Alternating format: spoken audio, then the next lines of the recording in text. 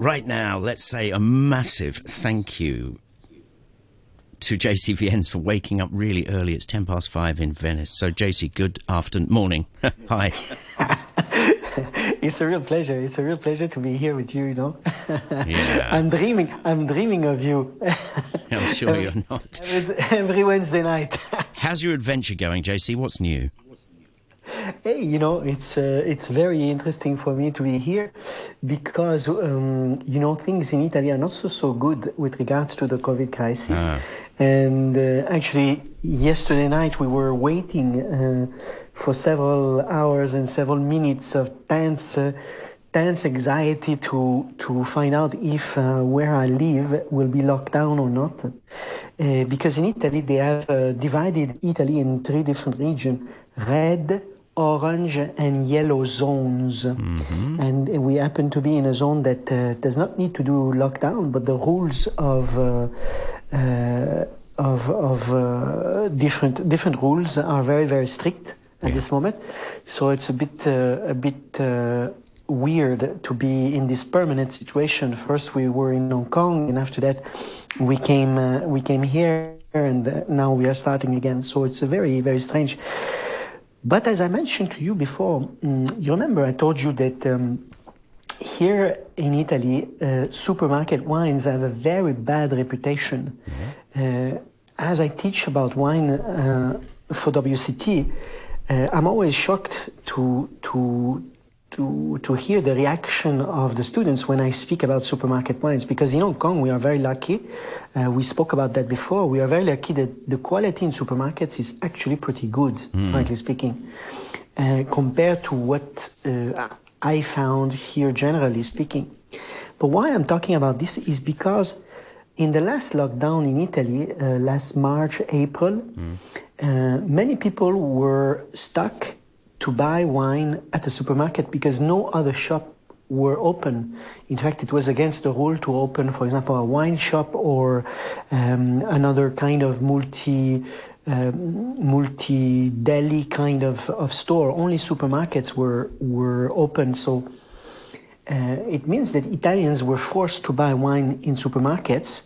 And many Italians actually have discovered that actually some wines are not so bad in the supermarket. I think we all go through that, don't we? You must have experienced that in Hong Kong, and when people are like, oh, actually, it's pretty good. Okay, it's a supermarket. Let's deal with it.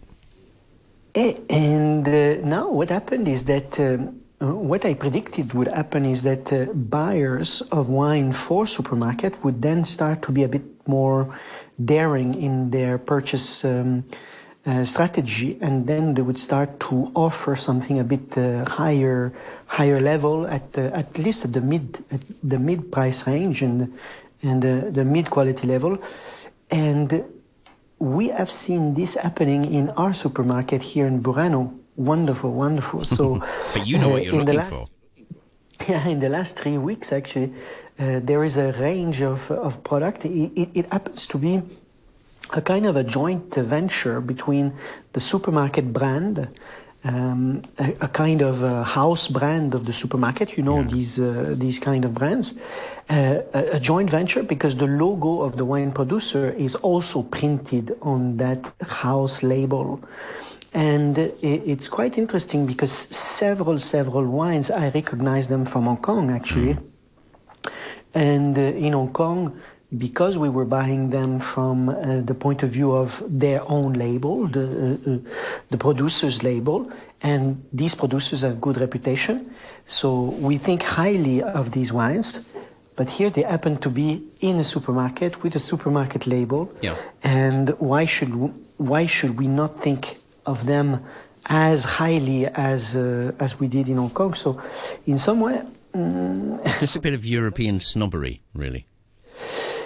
Well, this is very interesting you mention. Is it a European snobbery, or is it a snobbery about wine in general? And frankly speaking, last night I had a conversation with someone here in Burano about wine, in fact, and I was a little bit disappointed in many ways, because there is so much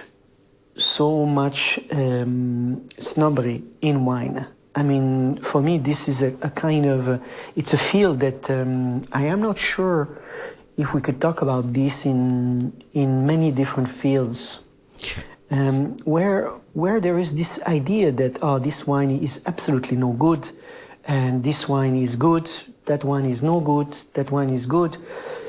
For me, it makes no sense. For me, wine is for pleasure. If this wine gives you pleasure, it's good. Well, what's your definition of no good? I know it's a very blanket thing to say, but for you? Obviously, I believe that with experience, our taste change. Does that mean that we are more sensitive to quality with experience? Yes, I would say so.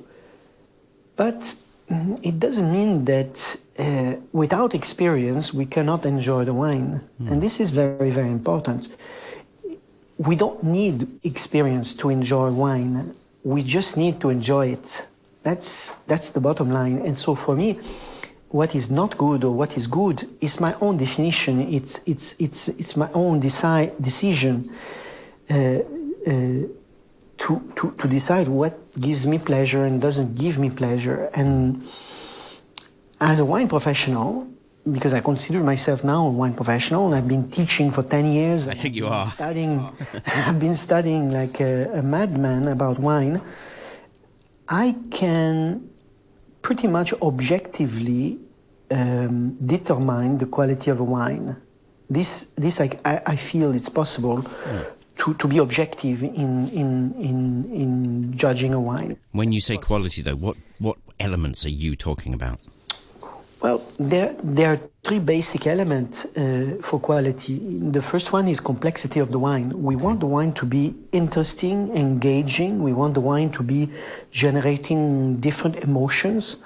And I always tell my students, when we have a simple everyday drinking wine compared to a Grand Cru or some super premium wine, and we compare them side by side, it is very, very clear that the super premium wine has much more complexity in terms of the aromatic profile. So we smell the wine, and each time we return to the glass, there's some new aroma coming out, stimulating our senses. So clearly, the more wine has complexity, the better it is. Why? Because the beauty of wine is that it has an aroma that is quite enchanting, quite mesmerizing, quite mysterious, actually. So this is what we want from quality. But a simple everyday drink, simple everyday wine, can also have some aromatics that are quite pleasant and quite enjoyable. So why not enjoy that and not think about it too much? The second point for quality... Carry on. Yeah, the second point for quality is harmony or balance. So at some point, balance, what does that mean? A balanced wine is the balance of components. Component is, in wine, a component is alcohol, acidity, sugar, because some wines are sweet, and alcohol, acidity, sugar, and for the red wine is tannins. The tannins is the grippy feeling we get from a red wine. And so if we have harmony of these components, this is good. This is a good thing. The problem is that sometimes some wines, they have a level of alcohol that is too high. It will make your throat feel quite hot, quite warm. That's not so good. Sometimes the wine is too acidic. It makes the wine very hard and very sour, and that's not good.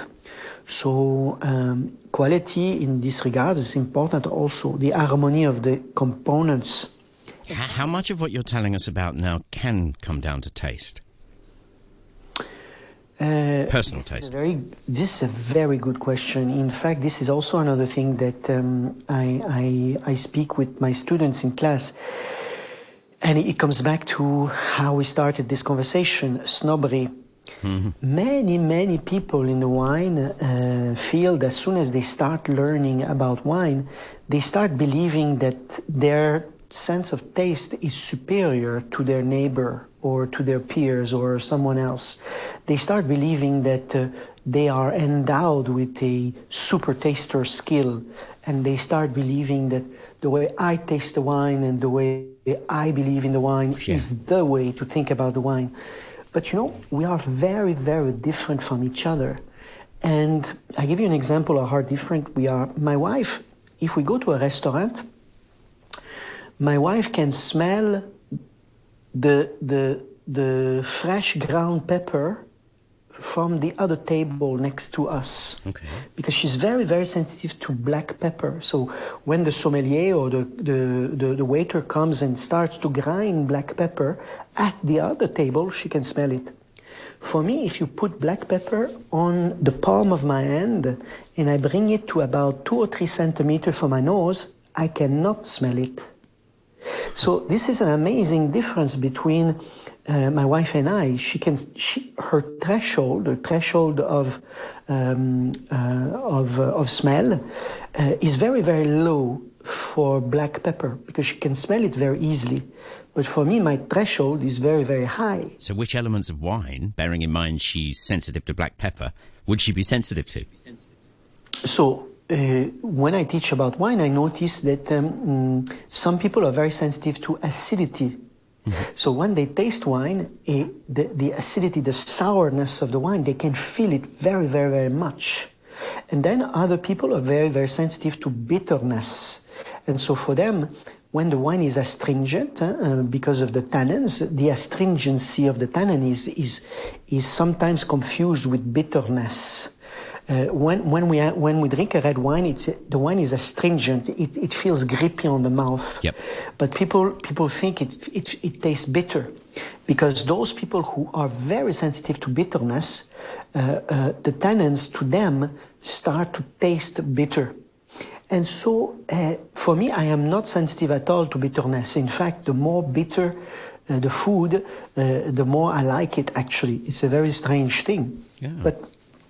But the key for a good wine taster is to know exactly this.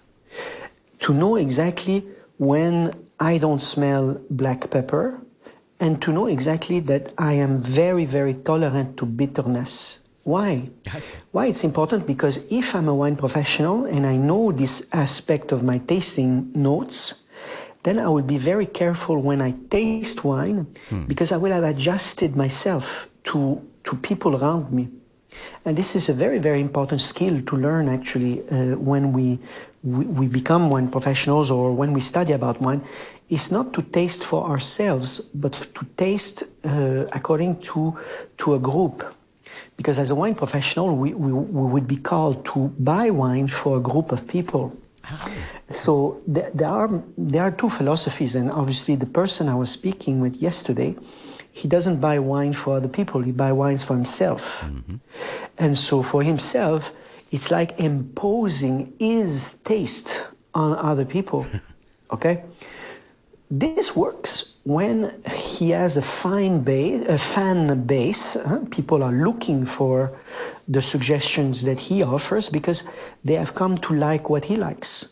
And because this person is very avant-garde and very modern in his thinking, he's always looking for things that are obscure and unknown.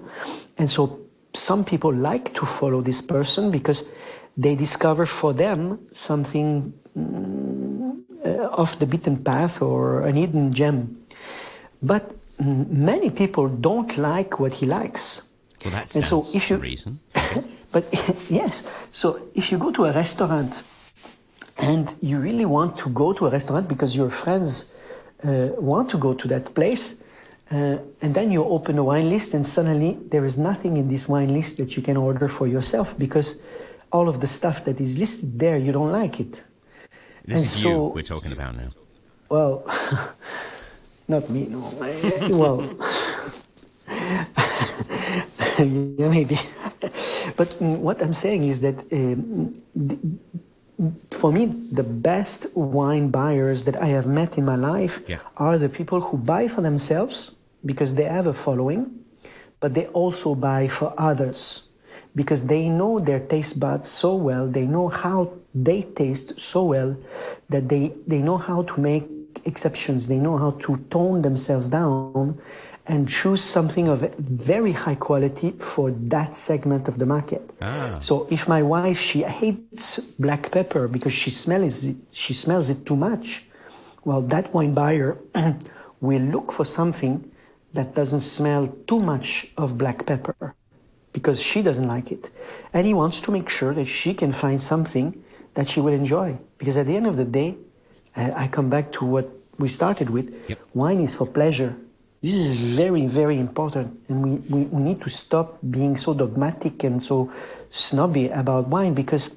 JC, you've just done a Facebook rant on Radio 3. There you go.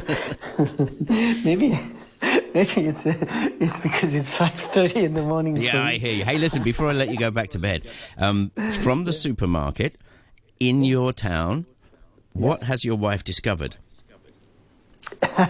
In fact, I complained to her because she was at the supermarket yesterday and she did not buy that line of products. And I said, Maria, you have to buy that line of product from now on. Oh, she says, I did not know. And there's a beautiful Chianti Classico actually from that line, and there's also a beautiful wine from Campania, from the south of Italy. Made with a grape called Falanghina, and this is a white grape variety, Falanghina, and it's available in Hong Kong, this wine. And I really love this grape because it's full of stone fruit, citrus fruit, and the acidity is fresh, but it's not sour. And it's a wine that is also quite mouth-filling. So when we have dinner, this is a white wine that works very well with a lot of food, and it's juicy and it's very lovely to drink. This kind of grape, Falanghina. And the sister of Falanghina is called Greco. And there's another wine from Campania that is available in Hong Kong. It's called Greco di Tufo. Greco di Tufo is the style of the wine. In fact, Tufo is the town. Greco is the grape. And this is a beautiful wine also to look for from Campania. I think that's enough info for one day. Time for bed, JC. We got a lot out of you today. So we'll see, as it's now winter, we'll see if we can do these early mornings. I think we'll just play it week by week. How's that? Let's try. Now I'm in the mood to continue for another hour about this rant. I'm going to let you go. Take care, JC Viens. Fantastic. Really good job. Waking up at 5, whatever, in the morning in Birano in Italy.